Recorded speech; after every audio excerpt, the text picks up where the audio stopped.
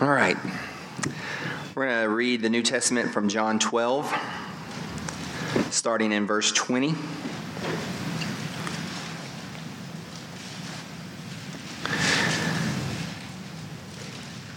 Now among those who went up to worship at the feast were some Greeks. So these came to Philip, who was from Bethsaida in Galilee, and asked him, "Sir, we wish to see Jesus." Philip went and told Andrew. Andrew and Philip went and told Jesus. And Jesus answered them, "The hour has come for the Son of Man to be glorified. Truly, truly, I say to you, unless a grain of wheat falls into the earth and dies, it remains alone. But if it dies, it bears much fruit. Whoever loves his life loses it, and whoever hates his life in this world will keep it for eternal life. If anyone serves me, he must follow me, and where I am, there will my servant be also. If anyone serves me, the Father will honor him." And our sermon text, we have two this morning, and boy, we are going to get Psalm 31:3 in your heart. You're going to have this memorized before the service is over. Because Psalm 31:3 will be our first sermon text. "For you are my rock and my fortress, and for your name's sake you lead me and guide me." And back to John chapter 14, verse 5 and 6. Thomas said to him, "Lord, we do not know where you are going. How can we know the way?" Jesus said to him, "I am the way and the truth and the life. No one comes to the Father except through me." This is the word of the Lord. You can be seated.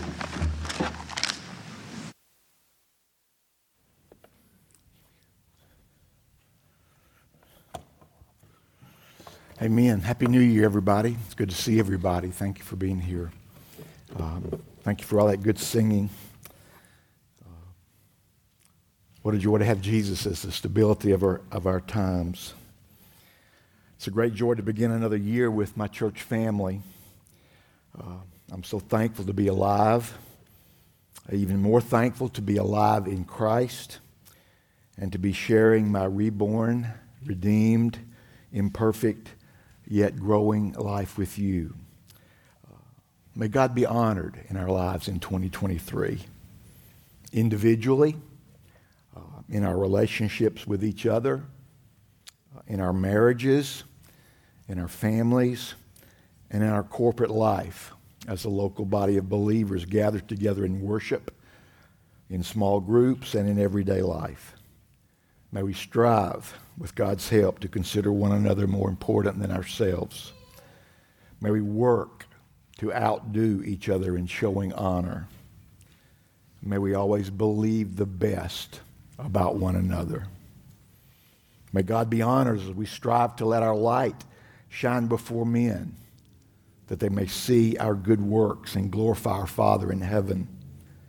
May God be glorified as we strive to proclaim the gospel, make disciples, raise our children in the discipline and instruction of the Lord, and bless our community. May God move to save all of our children and all of our grandchildren, and may they love him with all of their hearts. May we fight the good fight of faith and defend our precious kids from the worldly wolves who are ravenous to captivate and devour their souls. May this coming year be our most Christ-exalting, God-honoring, Scripture-obeying, sin-defeating year as a local church. All for God's glory alone and for our continuing sanctification. 2022 was another wonderful year at RCC. Our good and great God blessed us tremendously. We had the joy of welcoming new covenant members like Gail and Gabe and Joy and their family. Newlyweds Ben and Sarah Lee, Bill and Palma, Keith and Clayton, Clayton and Matthew, Celeste, Jen and her family, Josh and Taylor and their girls, and Shanita, who we rejoiced to see her married to our brother Gabe. Very good year. And I know you run a risk when you start naming people, so please know if I've left someone out, not intentional. And just go ahead and forgive me. And forgive me for all the other times that I've offended you during the year. If you haven't forgiven me yet, let me know so we can work that out, okay? We had the great pleasure of welcoming new babies. Behold, children are a gift of the Lord. Piper Dunn and River Matthews and Amelia Joy Rodriguez. And then the times we got to pull out the baptism box and baptize people.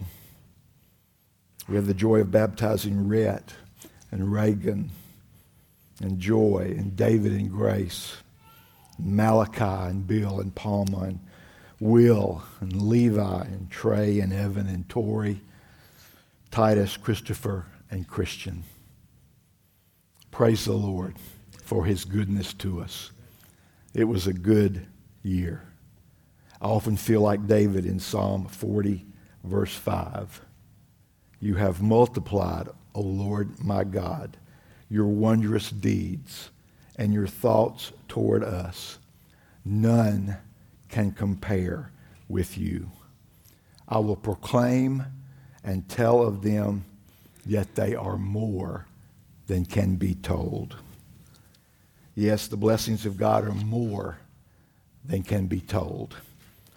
May God forgive me for those times when I forget them and wastefully and selfishly turn my gaze away from the abundant blessings that come from his gracious hand. Let's pray together. Our Father, we bless your name. You are the stability of our times. Thank you for the year you've given us, the year that we've just finished. Thank you for those precious times when you led us to the mountaintops. Thank you for those hard and heartbreaking times when you walked with us through the valleys. All the time, making us more like yourself. Thank you, Father. And now, Father, on this first day of 2023, we ask you to speak to us from your precious word. Give us ears to hear and hearts to embrace your life-giving word to us. In Jesus' name we pray. Amen. Well, I've got a New Year's exhortation for you from our memory verse for the month. That's why it was part of the sermon text.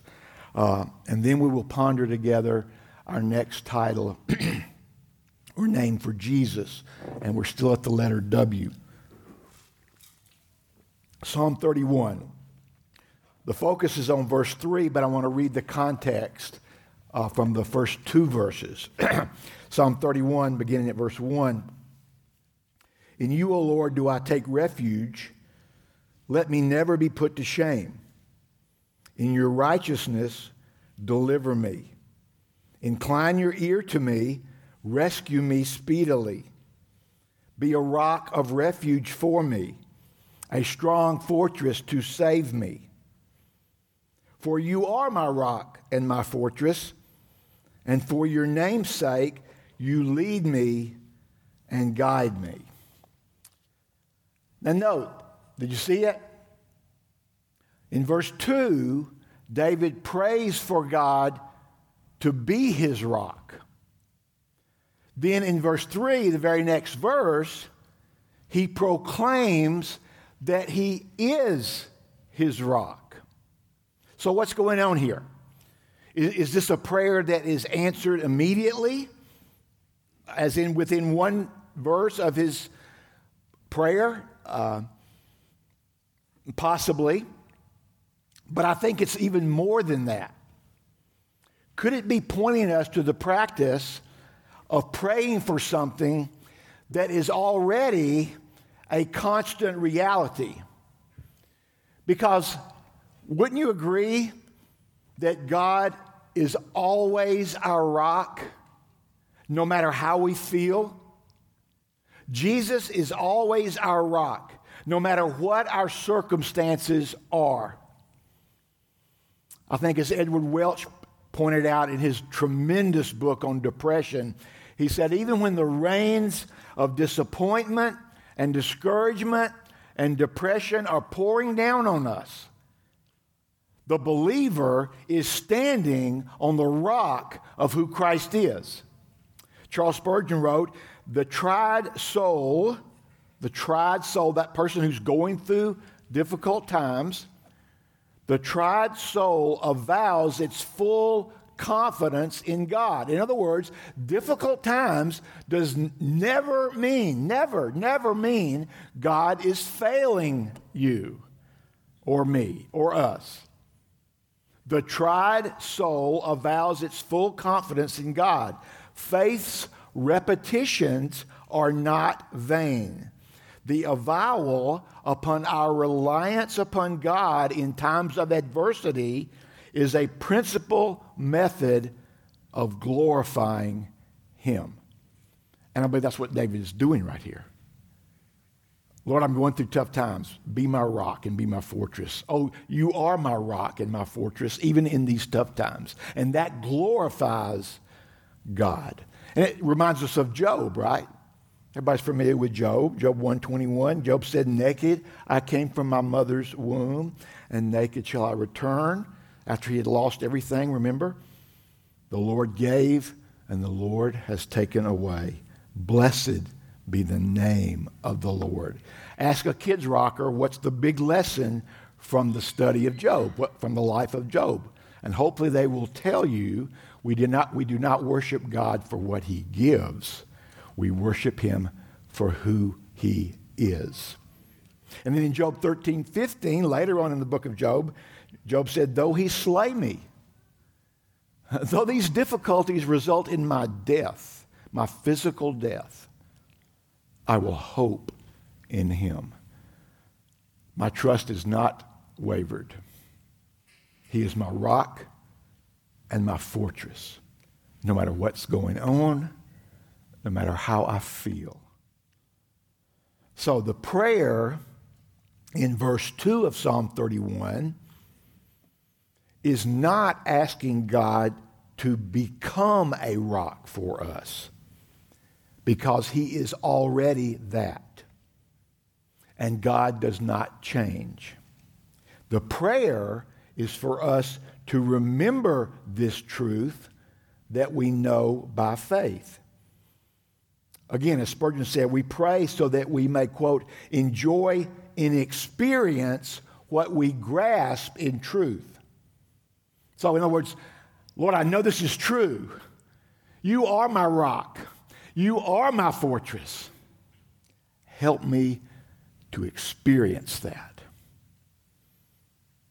Help me to reignite my belief in that, because it has wavered. James Montgomery Boyce in his commentary wrote, we know by faith that God is many things because the Bible tells us He is. That's the bottom line, right? The Bible teaches it. End of discussion. But this is a very different thing from proving God to be those things in our personal experience. In other words, living it out. What Paul might call in Philippians 2:12, working out our salvation. Okay, with me? Boyce continues, do you believe that God is all-powerful? Well, of course you do. Then pray that He will prove Himself strong in your weakness. Do you believe that God is all-wise? Yes, of course. Perfect wisdom, we believe that. Then ask Him to display His wisdom in the ordering of your life. And we could add things to Boyce's. He's given us two examples here. We know God is all-powerful.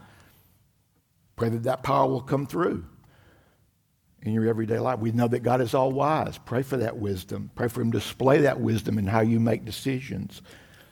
We know that God is forgiving. Pray that that reality will affect your heart in such a way that you are free of all guilt and shame. You're no longer living in the past. You're no longer floundering because of past sin or past errors of judgment in a life of holiness. We know God is forgiving. The blood of Jesus cleanses us from all sin. Then, Lord, may that reality affect the way I think about my past and the way I live going forward.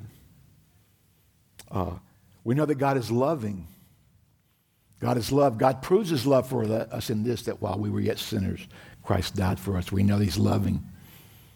So God, may we know that in our feeble brains. May that truth, that solid truth that never changes, affect the way we love others. And going back to the first one, affect the way we forgive others.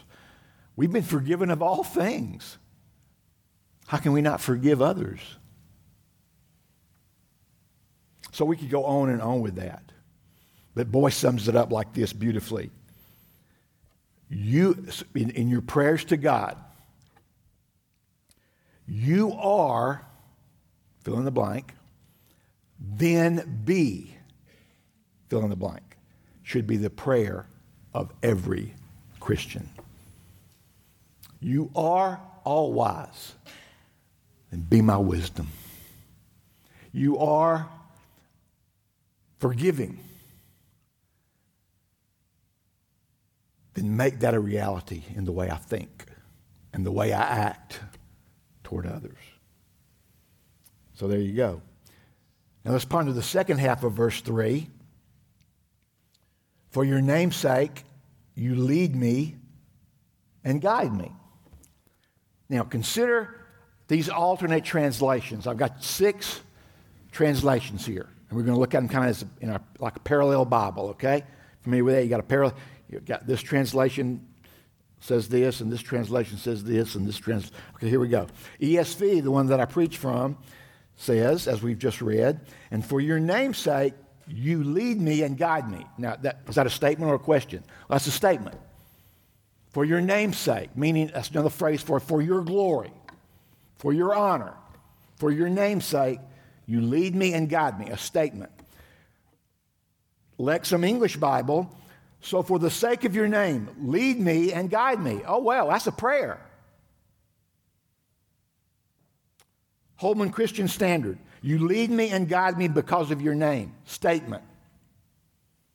New King James, therefore, for your name's sake, lead me and guide me. Back to prayer.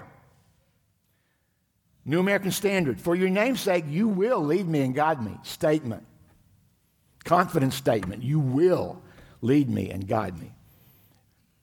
New International, for the sake of your name, lead me and guide me. A prayer. So we got 6 translations here, 3 of them translated as a statement and 3 of them translated as a prayer. So which is it, a prayer or a statement? What do you think? It's both. Right, you got it. It's both. The answer is yes. Is it a prayer or statement? Yes, that's the answer. It's both. Let's work through this now. By his Holy Spirit, God leads and guides his people, right? It's a basic truth of Scripture. Psalm 23:3, he leads me in paths of righteousness for his name's sake. Isaiah 58:11, the Lord will guide you continually. The Lord will guide you continually. Let's ponder that one for a minute. Isaiah 58:11. Note what Isaiah says. He will guide us. He will guide us. Not maybe, not he might lead us, or not he'll think about it, and if we do good, then he'll guide us. No, the Lord will guide us. He will guide his people. It's a certainty. We can count on it. God will not forsake us. He will not leave us to hopelessly wander around on our own. So if you're hopelessly wandering around on your own, then that's on you. God will guide his people. So If you're hopelessly wandering around, maybe you're not one of God's people. That's what you need to examine yourself concerning before we come to the table today. Note again what the prophet says about the duration of his guidance. He will guide us continually. Continually. Not sporadically, not haphazardly, not when he's in a good mood or when he feels like it, not on Sundays and Wednesdays, but continually, constantly, always, without fail. Prince of Preachers Charles Spurgeon said, "We are not merely being led sometimes, but we have a personal guide, not occasionally left to our own understanding, and so to wander, but continually hearing the guiding voice of the great shepherd. And if we keep close to his heels, we will not drift, but will be led by a right way to our eternal dwelling." Hallelujah. So, if that's a certainty, then does that mean we should not pray for it? Well, half the translators translated the verse as a prayer. So that seems to indicate to me, it's a certainty, but we need to pray for it. Why? Why? Because we don't want to be presumptuous. We don't want to be arrogant. We don't want to be cocky before God. We don't want to just take things for granted, right? Prayer is a way of expressing what? Our many things, but the one I want to highlight this morning is our total dependence on God. Our total, absolute dependence on God. So yes, God's guidance is a certainty, but we're to constantly pray for it. Why? Because we are totally dependent creatures. The breath you just took came from God. You were dependent on God for it. Every step you take, lost or saved, it doesn't matter. Doesn't matter. God has poured out his common grace on unsaved people by allowing them to breathe his air. Our prayerful dependence honors God. So yes, we're to follow the exhortation of James chapter 1, verses 5 and 6. If any of you lacks wisdom, let him ask God, who gives generously to all without reproach, and it will be given him. But let him ask in faith, with no doubting, for the one who doubts is like a wave of the sea that is driven and tossed by the wind. So, beloved, dear church family, as you head into 2023, be encouraged. The Lord will guide us. He will guide you. But you and I and us need to constantly and consistently pray for it. And as we pray for God's guidance and then experience that guidance in our lives, we grow stronger in our faith. That's one of the ways God strengthens our faith, when he answers our prayers based on the reality of who he is. And in this case, he is our leader and our guide. So as a church family, let's begin the new year with the words of Psalm 31:3 on our lips, pouring forth from our reborn hearts. For you are my rock and my fortress. And for your name's sake, for your glory, you lead me and guide me. So, before we move to the name of Jesus now, that, guess what, connects with this truth that we've been talking about. Let's sum up this point. Number one, God is our rock. He is our rock. Doesn't matter how we feel. Doesn't matter if we're having a bad day. Doesn't matter. Doesn't matter. Doesn't matter. God is our rock. He gives us stable footing. He's the stability of our times. He gives us stable footing in a very, very unstable world. Number two, God is our fortress. God is our fortress. He is our shield of protection in the battle against the principalities and powers of darkness that are causing the instability in this world. God is our rock and our fortress. Count on it. Number three, he will lead us and guide us. He will. He will lead us and guide us. He will. Count on it. Bank on it. He will give us wisdom to properly engage the enemies of our souls. He will give us wisdom to fight the good fight of faith.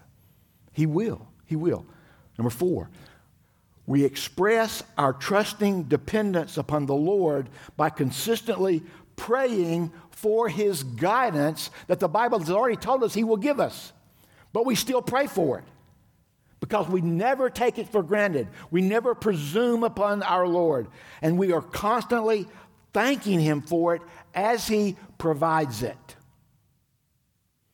So God's promises do not eliminate the people of God's prayers. Okay? All right. And finally, He will do this for His name's sake. He will do it for His name's sake. In other words, not for our glory, but for His. Here's a good prayer from Psalm 109, verse 21. But you, O God, my Lord, deal on my behalf for your name's sake. What a great prayer. Are you willing to pray that prayer? Am I willing to pray that prayer? Lord, whatever you need to do for your glory to me, do it. Deal on my behalf for your name's sake. Do with me what you will, Lord, but may you receive glory from it. That's a great prayer to start off the new year. So press on, church. Press on, beloved church family. Press on, dear believer. It's sad that the unbeliever can't respond to that exhortation, but to all believers in this room, I urge you, press on. Press on. With this hymn on your heart, written by Ernest Shurtleff in 1887, lead on, O King Eternal. The day of March has come. Henceforth in fields of conquest, your tents will be our home. Through days of preparation, your grace has made us strong. And now, O King Eternal, we lift our battle song. Lead on, O King Eternal, till sin's fierce war shall cease, and holiness shall whisper the sweet amen of peace. For not with swords loud clashing or roll of stirring drums, with deeds of love and mercy, the heavenly kingdom comes.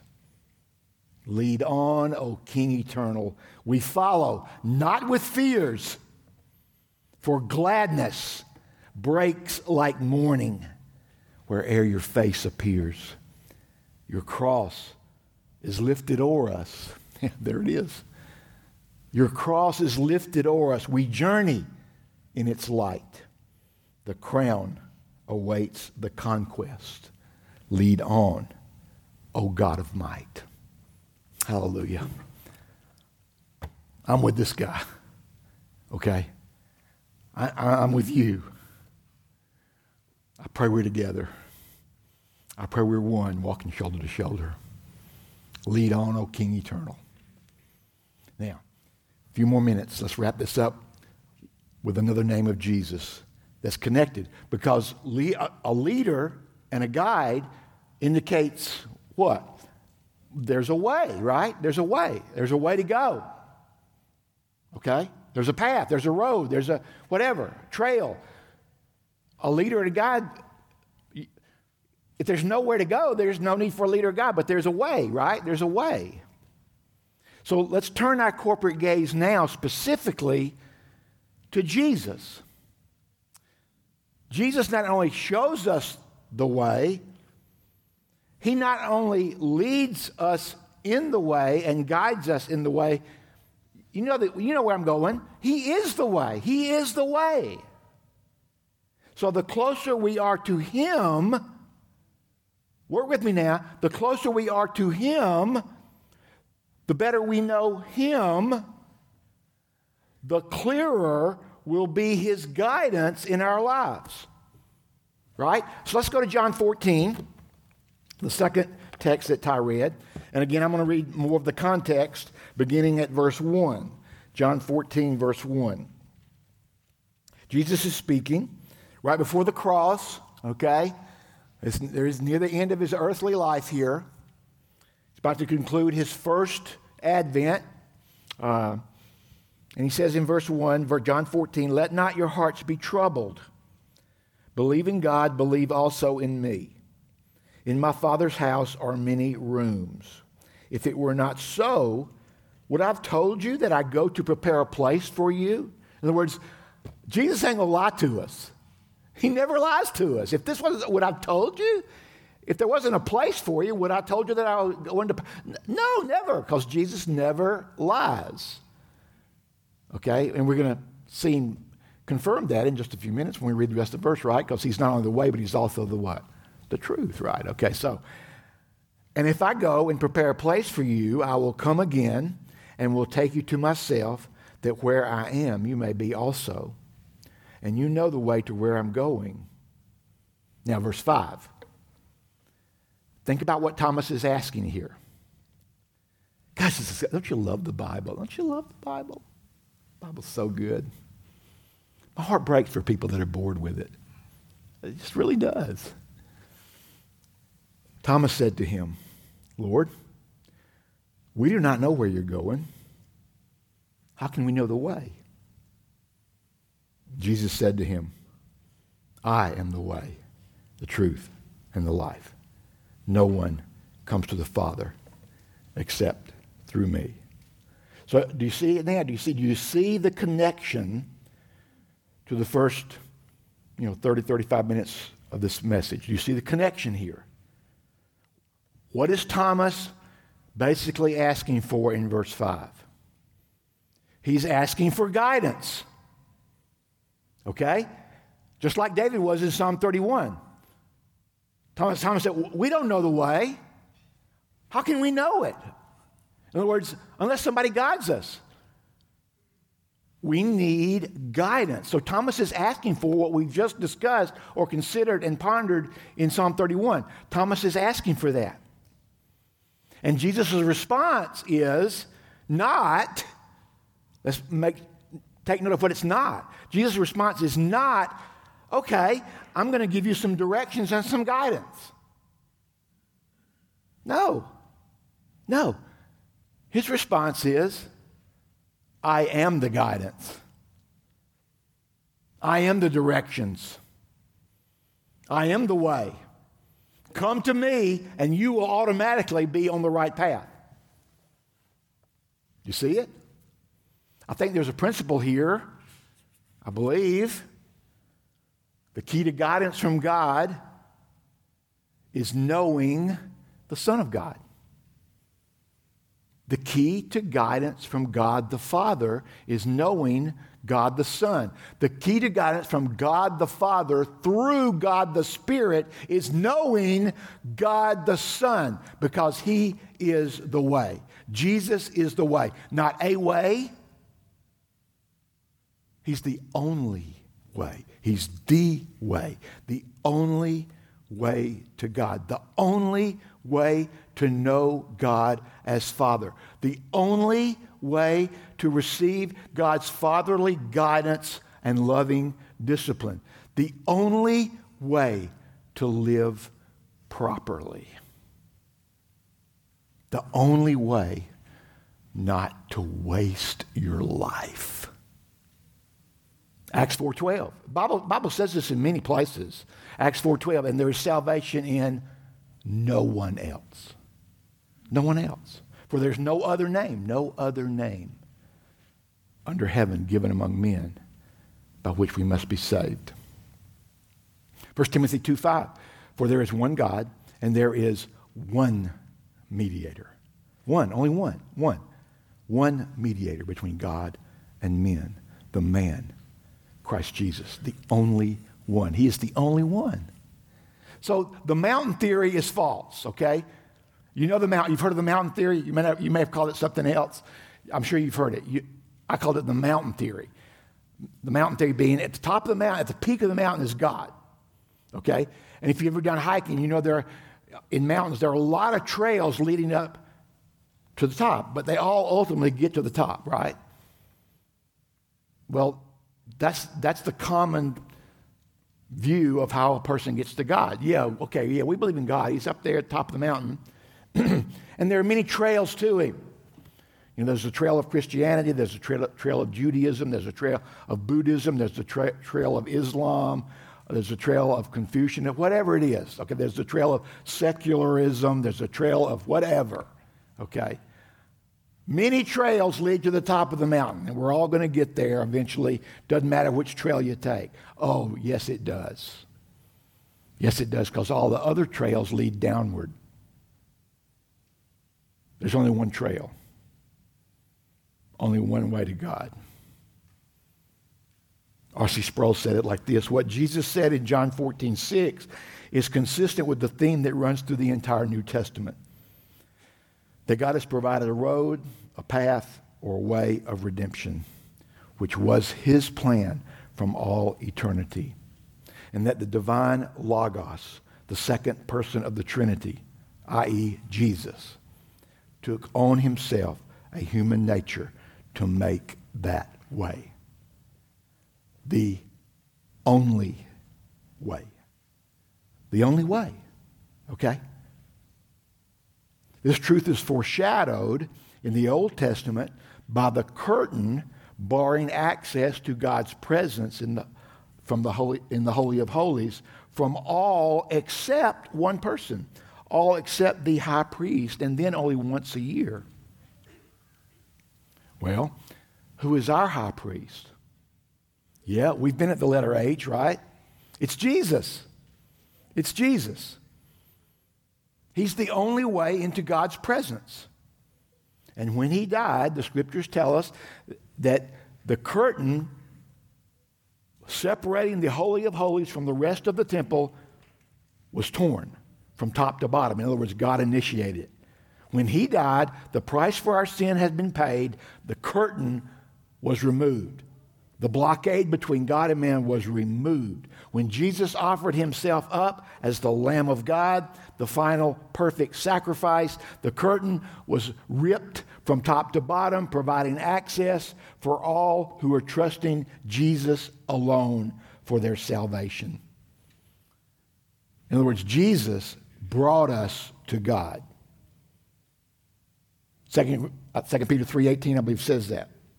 Christ died for our sins in order to bring us to God. And he's the only one that can do that. He's the only one. The only one. Please understand that. He's the only one. Jesus is the way. He doesn't just show us the way or teach us the way. He is the way. Therefore, getting back to the connection with the first half of the message, he is also the answer to our prayers for guidance, right? 1 Corinthians 1:30, and because of him, you are in Christ Jesus. Because of God, because God chose you before the foundation of the world, sent the Holy Spirit to take out your heart of stone and give you a new heart of flesh.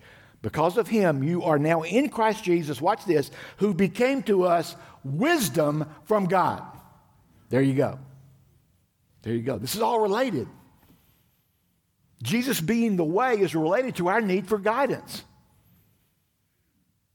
Because when we are in him, he becomes to us wisdom that we need for guidance, that we need to walk the narrow way, that we need to stay on the path of righteousness. He leads me in the path of righteousness for his name's sake. Colossians 2:1-3, for I want you to know how great a struggle I have for you and for those at Laodicea and for all who have not seen me face to face, that their hearts may be encouraged, being knit together in love, to reach all the riches of full assurance of understanding and the knowledge of God's mystery, watch this, which is Christ. Got it? All the riches of full assurance, knowledge of God's mystery, that would, I think, help us in our need for guidance. It's Christ. It's just Jesus. You know, the Greeks, Paul in Romans, the Greeks, you know, the Gentiles seek wisdom. They want something real complicated. This is too simple for the brainiac. It's Jesus. It's Jesus. Your need for guidance is fulfilled in Jesus because he is the way. And then he goes on, to reach all the riches of full assurance of understanding and the knowledge of God's mystery, which is Christ, in whom are hidden all the treasures of wisdom and knowledge. It's Jesus. It's just Jesus, gang. It's Jesus, everything. It's Jesus. It's Jesus. The reason he's the way is because he's also the truth and the life. Yeah, I know we've already done T and L, but let's hit those real quick. These two are vital. They're vital for us to walk the narrow way. First, Jesus is the only way to God because he's the truth. You can't be walking the right way without knowing and submitting to the truth. If you don't think absolute truth is important, you are not on the narrow way of Jesus. You are on the broad way that leads to destruction. I heard a pretty discouraging statistic the other day, and it was this. I remember the number. I don't remember the exact demographic. I don't know if it was Gen Z or Gen X or Gen Q or Gen Y or whatever it is, but they're talking about young people. So I'm going to say like under 40, because under 40, no, when you're pushing 70, under 40 is young. Right, Mark? Yeah, okay. So it's basically said this, over 40% of young people, and I don't remember the exact demographic, but it was talking about younger people, our younger generations. Over 40% of them do not believe in absolute truth. They do not believe in absolute truth. You can just make up your own truth. Truth is personal. Listen, you can have personal opinions. You cannot have personal truth. Based on the definition of truth, which they've probably changed, because you read the article this week, Cambridge changing the definition of women. Do you know what the definition of, I just learned this week, definition of a bigot. Bigot is someone who is a true believer. That was one of the synonyms for bigot, true believer.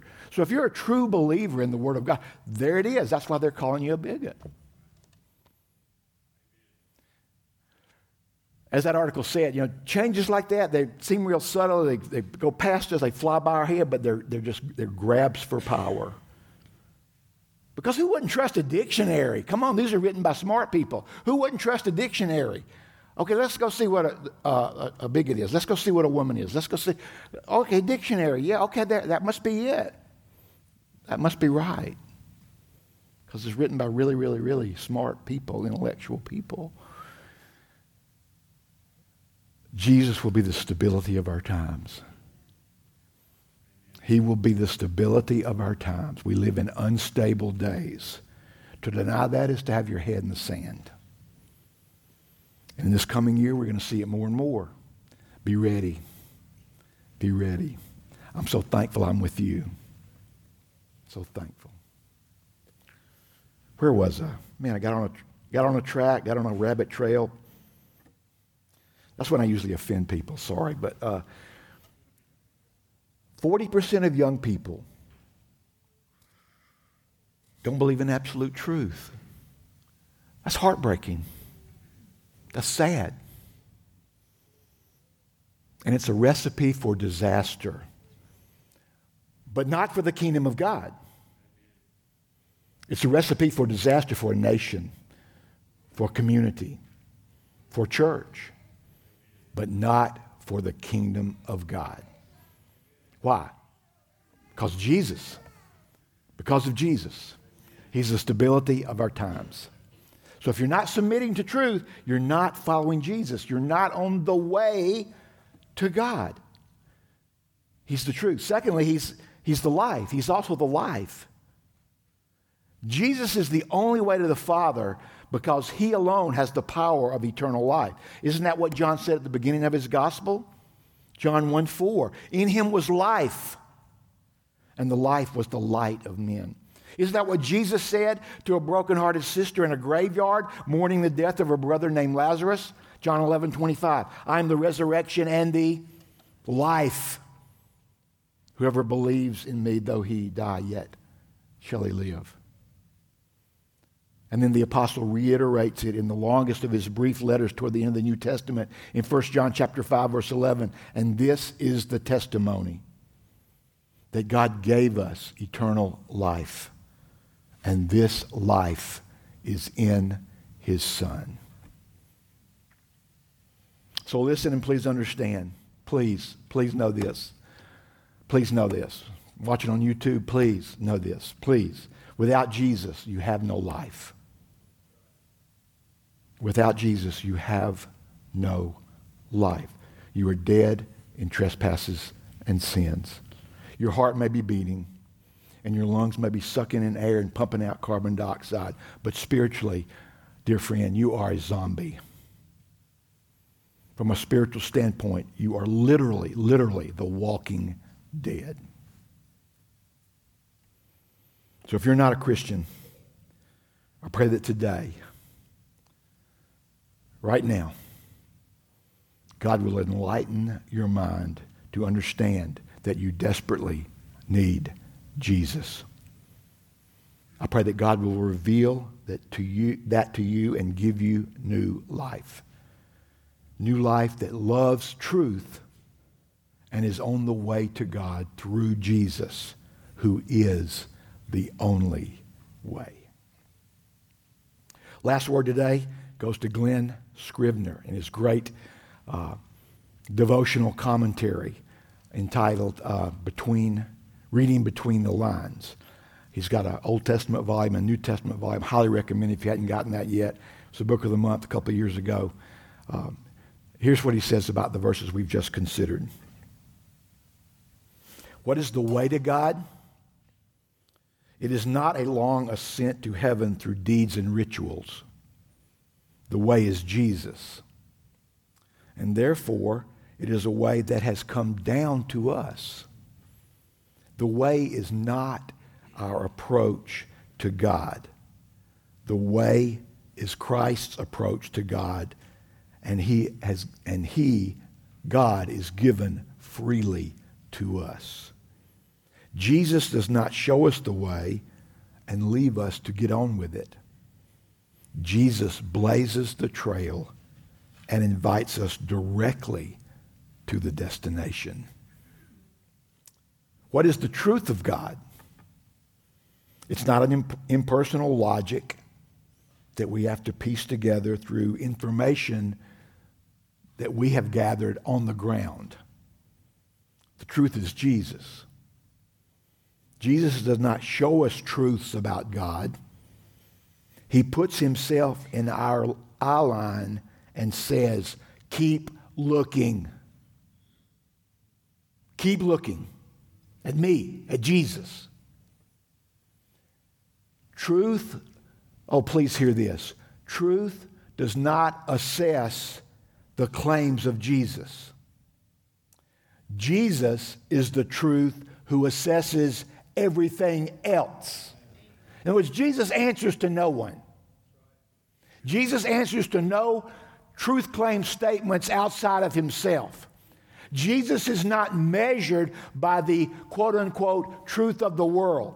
He measures everything else. And sadly, so many have been weighed and measured and found wanting. What is the life of God? It is not an abstract ethical program or spiritual state or future bliss. The life of God is Jesus. And as he prays in John 17:3, now this is eternal life, that they know you, the only true God, and Jesus Christ, whom you've sent. That's my prayer for every one of us. That's my prayer for every unsaved person, that they would know Jesus, because in him are all the treasures of wisdom and godliness. What's the question?